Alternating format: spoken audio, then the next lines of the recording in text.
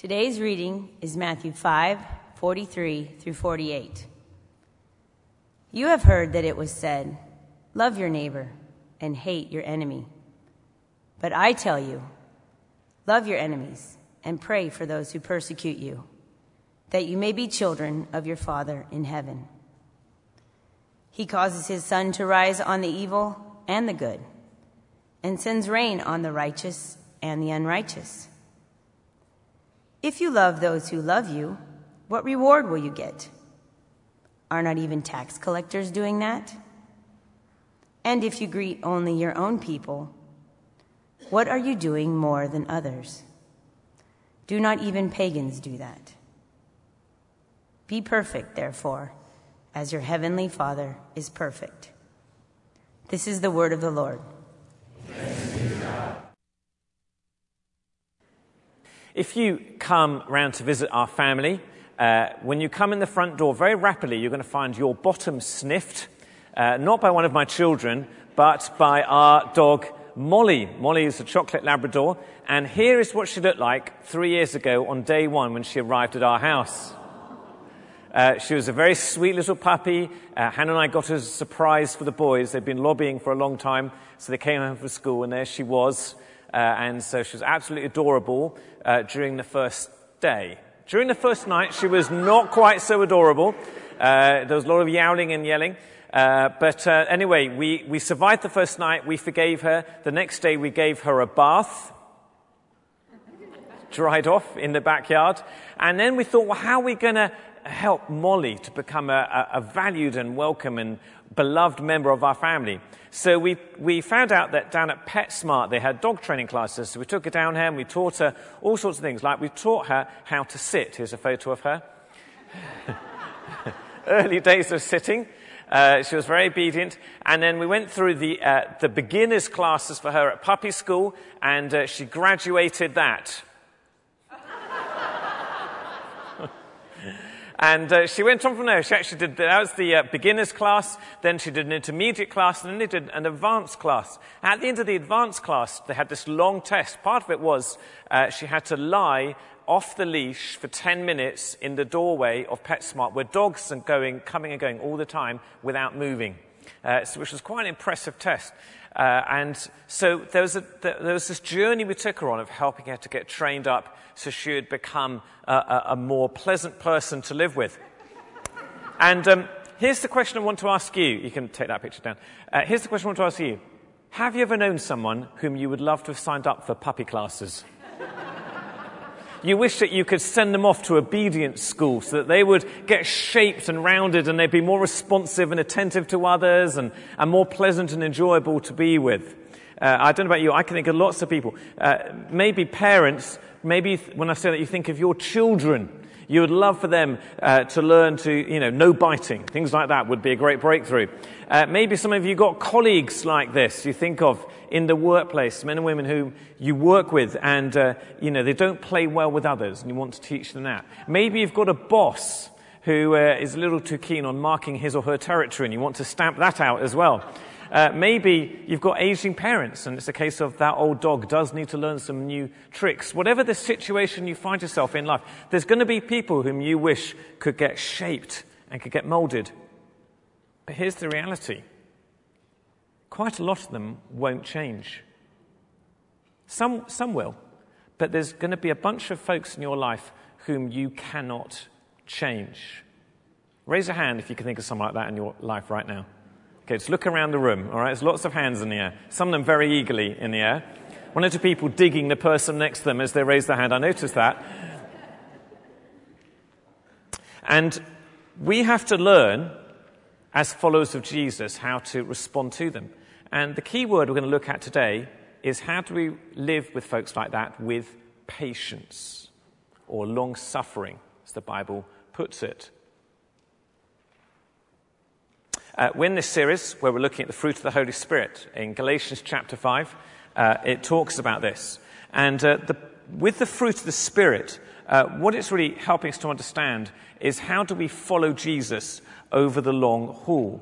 And you see, what God's trying to do with us, he's trying to instill within us the character of Jesus. Paul puts it like this in verse 16 of Galatians 5. He says, "So I say, walk by the Spirit, and you will not gratify the desires of the flesh." So this picture of walking empowered by God's Holy Spirit. To be a follower of Jesus is a journey, it's a walk. We know the destination, which is Christ-likeness and eternity with Jesus. But all through this life on earth, we're going to be on this walk of becoming more like Jesus. And we want to see that happen. And one of the ways God helps us is he fills us with his Spirit. We learn to walk by the Spirit. In other words, to reflect more the nature of Jesus. We start to demonstrate the attributes of Jesus and the actions of Jesus as we live our lives. And God gives us very generously the Holy Spirit to help us do that. And as we've mentioned before, with these fruit of the Spirit that Paul talks about here in Galatians 5, he lists 9. As Lou said earlier on in the series, that's not an exhaustive list. It's a list that helps to unpack for us a whole number of things that God will want to do in our lives. But there's 9 we can start by focusing upon there. And these particular fruits, so we're looking today at patience, they are both a gift and a choice. They're a gift because God is generous and he's kind. He loves to give good things to us. I would like to have more patience in my life, so it's a good gift to ask for. But it's also a choice. There's a way in which we need to cooperate with God to see these things enacted in our lives. The reason we can understand their choice is because elsewhere these things are commands. In fact, each of the fruit of the Spirit appears as a command elsewhere in the Bible. So to take patience, you can just flip on a page in Ephesians 4, verse 2, Paul says, "Be completely humble and gentle, be patient, bearing with one another in love." So we are people who both have this gift offered to us, and we have to make the choice of living patient lives, of being forbearing, of being long-suffering with people around us. And when we think about this, it's important to have the right angle on it. When we think about being patient, it's less about not saying a naughty word when you burn your toast when you're trying to make a snack. It's much more, although you shouldn't do that, but it's much more, just to be clear, it's much more about how do we respond to those who annoy us, who frustrate us, who really, really irritate us, who get under our skin, who niggle away, who have that habit, who do that thing that really annoys you. How do we respond with patience and forbearance to them? And this week and next week, there's actually 2 little words that we get 2 fruits of the Spirit which help us with this, which I think go together, and you see together in the Scriptures. And they are patience and kindness. And it's almost like this. Patience is how we are meant to react to people, how we respond to people who annoy us. And kindness is how we can be proactive in reaching out to them. So the 2 go together. But this week we want to look at how should we react to those who test our patience in our lives. And really the key that Paul gives us in the Scriptures here is that we need to make room for the Holy Spirit in our lives. So in other words, when we're struggling, when we're looking for more patience, we need to say, God, would you send more of your Holy Spirit into me? I need you to help me. And it's like this. We have this. I don't know if you see this in yourself. I see in myself. There's a hard wiring within me that fights against this. I don't know if you've ever noticed that in yourselves. I have this instinctive response to situations which is anything but patient. We see this not just in our characters, but also actually in our biological hardwiring. There's a part of your brain, we've got a picture of it here, that's where it is, right in the middle of your brain, which is called the amygdala. And the amygdala is also known as like the fear center. And it's this bit of your brain which processes extreme emotions. So it's the fight or flight syndrome. It's when you have an overwhelming emotional response to a situation, to a scenario, and that part of your brain, a little red dot, which obviously is its actual color, that sort of takes over and it sends all these hormones all over your body. You go crazy. So it's really been wired into you so that when you come face to face with a saber-toothed tiger, you have a chance of getting away. The problem is we then see lots of things as saber-toothed tigers all around us, notably when we're driving on the 405, as I've been watching you lot drive out there. And it's that scenario when the red mist descends. Have you ever had that happen? I play a lot of soccer, and so I've seen guys there where the red mist descends when their call doesn't go their way or they feel they've been fouled. But we see this in lots of situations in life. You have that moment where the red mist descends and you lose control of your emotions, of your feelings. And yet there's an interesting thing biologically, which is with the amygdala, there is a quarter-second gap between your brain recognizing the situation and your body responding. And I think there's a little picture there of what God wants to do in our lives, which is he puts a check into the system. It's a little space where, if you like, the Holy Spirit can step in and help us to respond differently to how you might by nature want to respond. So if we apply this more to our characters, there's going to be times where perhaps you have this hardwired response to someone who is frustrating or annoying or tries your patience, and you want to respond in this reflexive manner. It all goes blah, blah, blah, blah. But there's that little that's kind of technical term, blah, blah, blah, blah. But there's a little quarter-second space, or a little space there, where we can allow the Holy Spirit in, and we can start to respond differently. We can start to respond with patience and with forbearance. We can have this room we can create that allows the Holy Spirit to take control.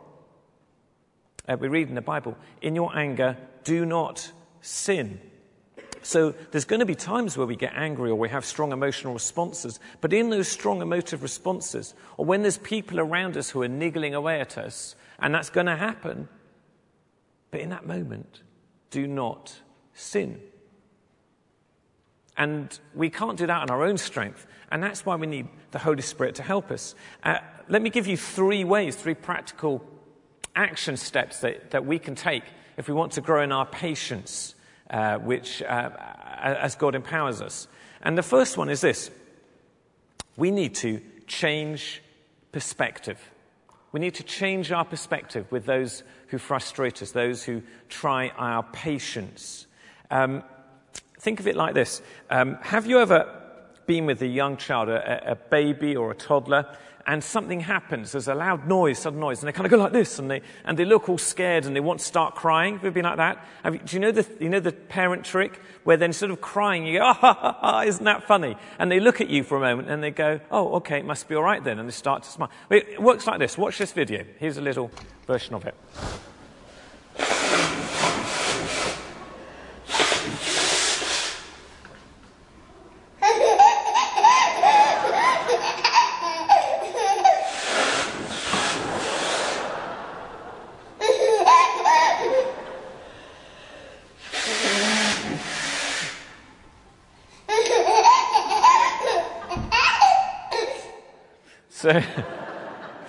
So that child being terrified by mummy blowing her nose.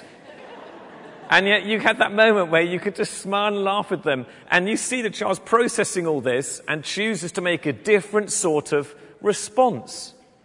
And we can do the same thing with God's empowering in our lives. Go to that passage which we heard read this morning, Matthew chapter 5. And verse 43 says this. You have heard that it was said, love your neighbor and hate your enemy. In other words, Jesus is saying, you have a particular perspective. Your perspective right now is, love your neighbor, hate your enemy. But actually, what he's setting us up for is to say, I want you to have a different perspective. You see, impatience is all about me. When I'm impatient, I'm focusing upon myself. It's about my dreams. It's about my desires. It's about my deadlines. But as we learn to get a different perspective, we start to get God's perspective. We start to get the Father's heart for that individual with whom we're dealing.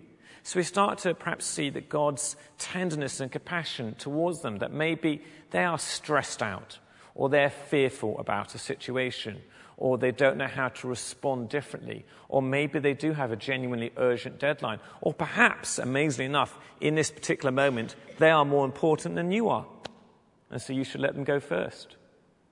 And so as we start to get the Father's perspective, as the Holy Spirit reveals that to us, we can start to change our perspective on that person, on that situation.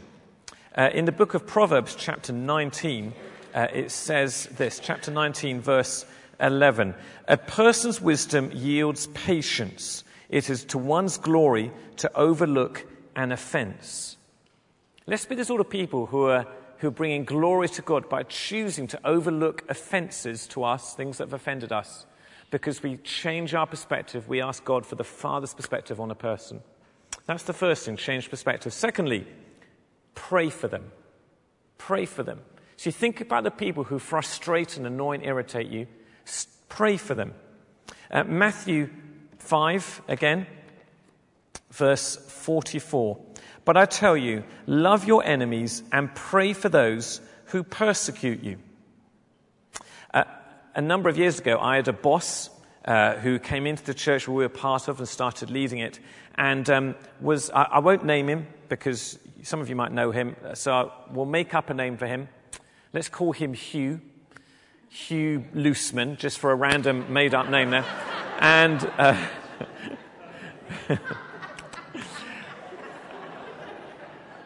so this was a long time ago, wasn't it? And this boss came in, and he was very dictatorial and very disempowering and really undermining of the whole team, actually. His view was the only thing that counted, and everyone else needed to shut up and get into line. There was a lot of pride in this guy as well. The way staff prayers for the first 15 months he was there consisted of us sitting in a circle listening to him read to us chapters from books that he'd written, which was, of mixed edification.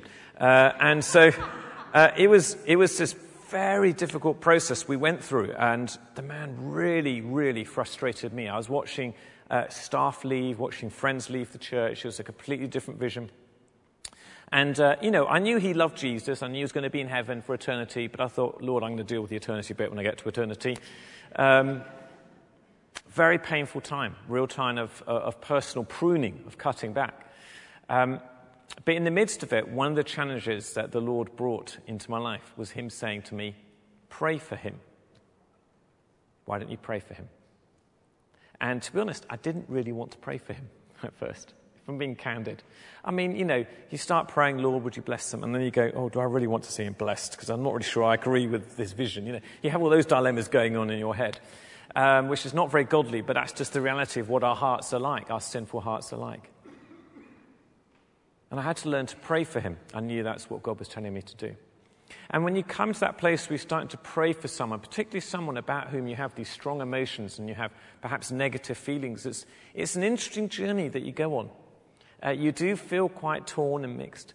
But as you do this, as you start to sit before God our Father, lifting this person for him and asking him to bless them and asking for his hand upon their life, your perspective does start to change. And what God does is he reminds you that, that person might change as a result of your prayers, but even if they don't, what God is doing is he's changing my heart. And the Lord starts to soften my heart and your heart as you pray for that person.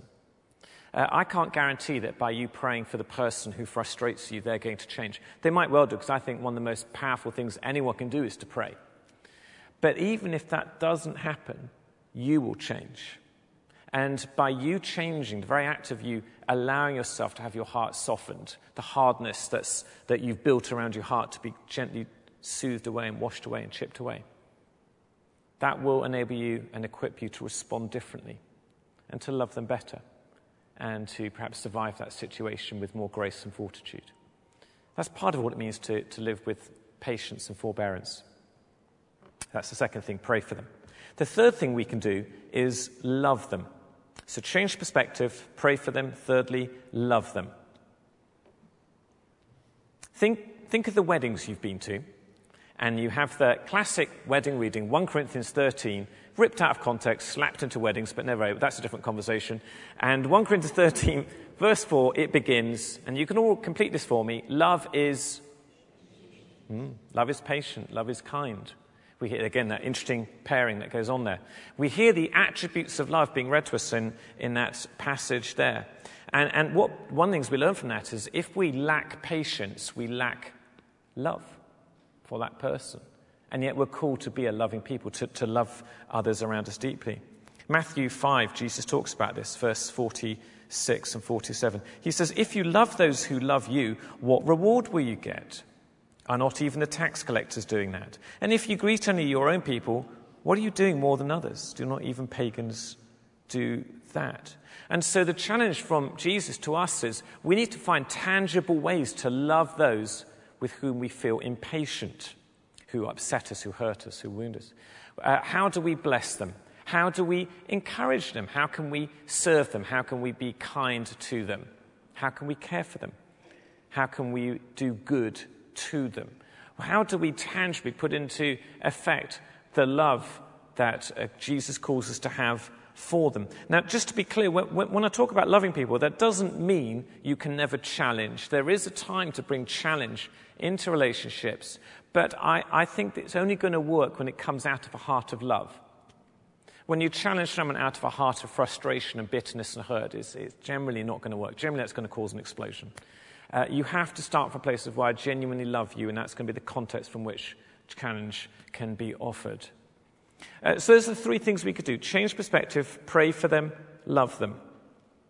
But before I wrap up, there's another thing that comes to mind as we think about this issue of people with whom we have to be patient, which is this. Why does God put us through this? In other words, why does God put people into our lives who really are frustrating? Like, why can't it just zap them out of our lives and everything will be good and cozy and we can live with just nice people? Well, there's lots of answers to that, aren't there? The kind of slightly facetious answer is if God had to zap them away, then there'd be an awful lot of puffs of smoke right now, as most of us got zapped away as well. And I would disappear as well. Just to encourage you, here's another thought. It might well be that you are the person God is using to teach someone else patience. Maybe you're the really irritating person at work or in your family, and you don't know it. You're oblivious to it. You've got the blinkers on. You think you're wonderful. And everyone else is going, that idiot, I'm going to kill him. And Jesus is using you to teach someone else patience. Wow. Can that be true? Me? Yes, it's probably you as well. So we're grateful God doesn't just do the zapping answer. Proverbs 14, verse 29 says this: whoever is patient has great understanding, but one who is quick-tempered displays folly. There's a word that's used in England, which we use quite regularly, which is the word stroppy. Stroppy is a fantastic word. It's an adjective, and you've got a definition up there. It means someone who's easily annoyed and difficult to deal with. So it's classically used of toddlers, a stroppy toddler. And then if you want to be rude and dismissive about a colleague, you can call them a stroppy old cow or something like that. We don't say that as rude. Don't say that. Just erase that from the recording. Thank you. But you might use that term. And the thing is this. There's people around us who are going to be like that. And very often it's us as well. And it's because the reality is none of us like to hear the word no or wait. Not just yet. None of us like to hear that. And we behave like toddlers. We get stroppy in that situation. And the reality is most of us are not actually terribly mature. And the people you're thinking of, as I'm teaching this morning, the people with whom you do find it hard to be patient, yeah, they're probably not very mature. You're probably entirely right. There's probably a lot of immaturity in their life. And why does God lead them in our lives? Well, part of what he's doing is I think he wants us to understand more deeply the heart of the Father towards them. He wants us to understand more of the character of God and the ways of the kingdom. Here's a couple of examples from the scriptures. In Exodus 34, verse 6, God reveals himself to Moses. Do you remember this story? And the way God describes himself, he says, here's who I am, I'm Yahweh, and he describes himself by saying, I'm the Lord, the compassionate and gracious God, slow to anger, abounding in love and faithfulness. So we see in part of God's very identity is this deep resonance of patience and forbearance and understanding. Jesus then describes the Father in parallel language in Luke 15. We heard this taught a few weeks ago. And it says this about how the prodigal son, you know the parable obviously, and when at the critical moment, so he got up and went to his father. And then we hear the father's response. But while he was still a long way off, his father saw him and was filled with compassion for him. He ran to his son, threw his arms around him, and kissed him. You can imagine that moment, can't you? Father running, ignoring the norms of society towards his son, wrapping his arms around him, embracing him, kissing him, welcoming him, full of patience, full of forbearance, full of love and tenderness. Part of why the Father leaves these people in our lives is to teach us more about who he is, and to allow room for those characteristics of God to start to come through in us and for us to grow in those things. You see, God is training us. You know what? You actually are in puppy school. But it doesn't just last 6 weeks, it lasts all of our lives. And he's training us to understand how he works and what he is like and what the kingdom of God is characterized by. So to give an example, when we pray, for instance, when we pray for someone, for a situation, it's really exciting when we get to see our prayers answered. I mean, you must be in a situation, you've prayed something very tangible and the prayer gets answered. You go, wow, that is so cool. And I think we're designed to see prayers answered. So God wants us to pray and to see prayers answered. But here's the thing. Sometimes God answers prayers in ways that we don't like very much. He'll say, wait, not just yet, in a little while. I think sometimes when God responds to our prayers, it seems like there's occasions where he'll do something and we get the complete breakthrough in that moment. We get the sudden response, the complete healing, the complete breakthrough, the provision appears. And we're in awe and we're in wonder, and that's a wonderful moment when that takes place. And of course we need to ask God for those. So there's situations where our greatest need is a solution. But there's also lots of situations where our greatest need is a process that reveals the solution. In other words, it's like this. We have times where we ask God for an oak tree and he gives us an acorn. He gives us a seed which we get to plant in our hearts, in our lives. And then as we walk on this journey, back to the walking theme, walk with the Spirit, this thing starts to grow and to develop and to flourish in us. And I think it's to do with this whole kind of complex picture of what God's doing in our lives and how the kingdom works.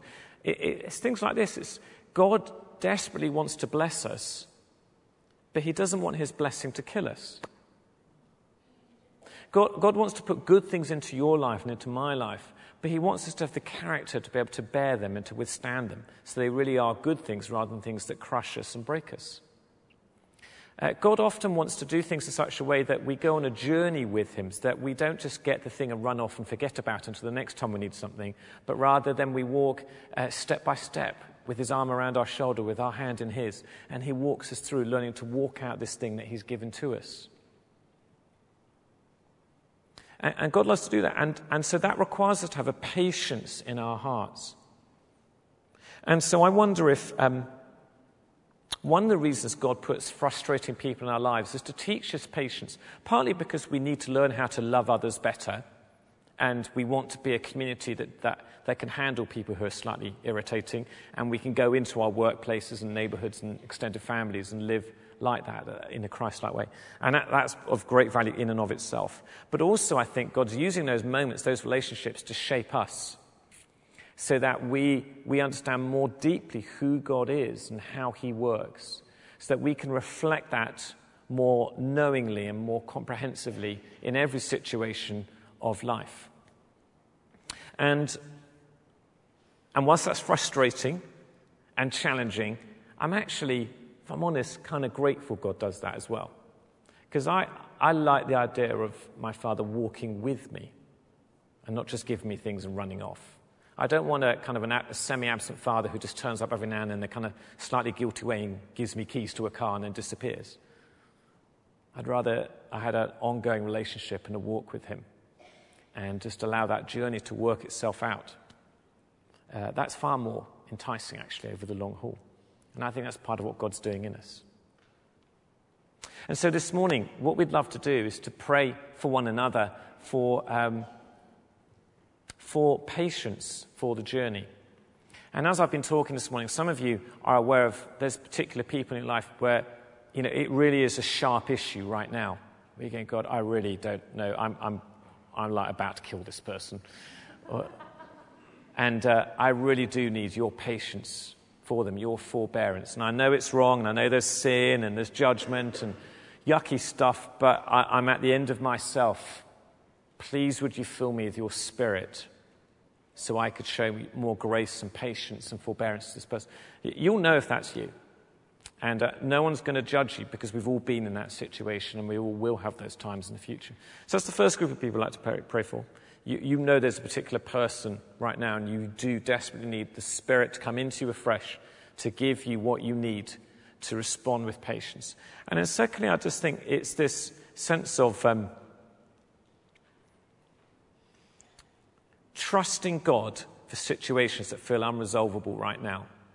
And saying, God, I want to walk with patience in this situation. And would you give that to me as well? There's complexities and you can't solve it. And as much as you wish God could come and zap the answer, that's not going to happen. So it's almost like saying, God, in the ambiguities and the complexities and the unresolvedness of this, would you please come close to me and give me all that I need so I can walk out this journey faithfully and I can honor you whichever way you take this. So we'd love to pray for you. There's also, so we're going to have some team around us. We're going to worship. We're going to have some folks around who are going to be in pairs down the side walls and maybe one or two at the front or in the middle row there. So in a moment, I'm going to get us all to stand and I'll pray, and the worship team, in fact, band, if you want to come back up now, that'd be great. We're going to just worship for a bit and we're going to enjoy God's presence. But this will be a time for you to encounter the Lord, whether in worship or just in silence. But some of you need to come and get prayer. And we're going to pray just very simply for God's Spirit to come and fill you and that he would shape you. While we were praying beforehand in the pre-service prayer meeting, with a few people just ask God for words of knowledge for healing. So there's a couple of people. So if you need healing, we'd love to pray for you as well. But particularly someone who's got an issue with their left leg, the person who's to do with their knee or their ankle. Someone with an issue with your inner ear. It's almost like the tubes are elongated somehow. I don't know if that's right. Someone, if you've got drug or alcohol addiction. And then someone who's, it's like your spine needs strengthening or needs making firmer. Particularly, we'd like to pray for you. So you can come for anything. But particularly those that just stirs faith and you know that's you, come and get prayer. But particularly want to pray for this patience thing. So come out to the teams as they step out there. They'll pray with you. The rest of us are going to be worshipping, just meeting with God, and we're going to just have this few minutes of response time now. Okay, would you stand with me? And I'm going to pray for us. So, Father God, we thank you for your presence this morning, already in worship and in Scripture and in its teaching. And we pray now that as we worship, that you would flood this place afresh of your Holy Spirit. Holy Spirit, come and fill us afresh. There's so many situations where we need your patience and your grace and your love for others. Would you please come and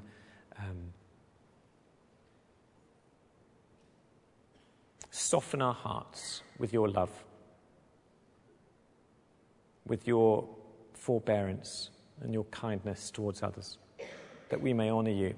And particularly, Lord, for those here who are wrestling with a particular individual at this time, I pray that you would come and meet with them over this next few minutes, that you would fill them afresh as they get prayer, that they would meet with you and be super encouraged. For those who are just have faced big dilemmas, situations, Lord, I pray that, again, you would meet with them and you would bring your life and hope afresh into them.